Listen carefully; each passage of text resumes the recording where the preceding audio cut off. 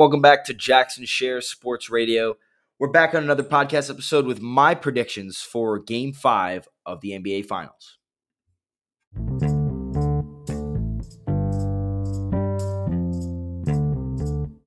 To think that this series is over tonight is unbelievable.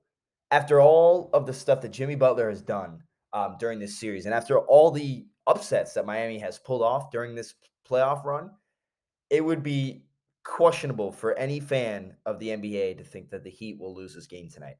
The Heat are favored to lose by 8.5 points, which seems that seems like a lot. And I think the Heat, it should be a close game. I think that the Heat are going to be hungry for this. Obviously, their playoff uh, lives on the line for this game. And I think I'll get to some key players in just a moment. I think that the Denver Nuggets obviously are the better team. They have a lot more size, they have a lot more skill, they have a lot more talent. I'm not going to deny that. I think I saw a stat. There were 7 undrafted players on the Miami Heat squad. And I mean, that's just the way it is. The Miami Heat are an 8 seed in the finals. Let's just acknowledge that for a second. They're doing all of this as an 8 seed. And they were able to defeat the Celtics. They were able to defeat the Bucks. They were able to defeat other teams that are just and I mean they were able to defeat the Knicks. They're able to not crumble. How do I say this? Not crumble under pressure. And I think that this is going to be one of those nights. I think Jimmy Butler, with his average, this series, he's averaged 20 points a game. That's not enough. And I think he knows that. And I think the Miami Heat know that. And I think that's why he's going to go off tonight. And I think he's played majority of the games, right? Majority of the minutes in those games. And he's only put up 13 points, 21 points, 28 points, 25 points.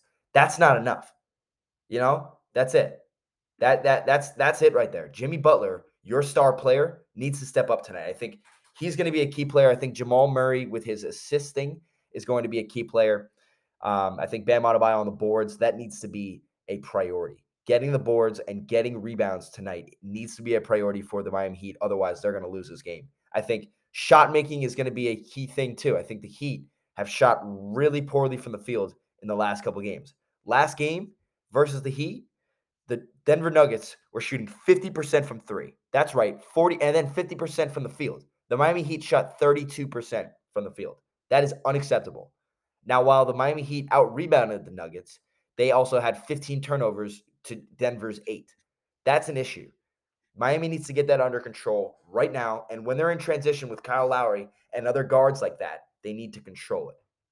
They need to possess the ball, and they need to give themselves a break.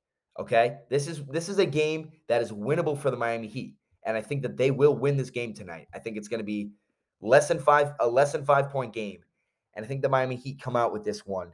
In Denver, I think they go back to Miami, they win, and I think we end up seeing a Game 7.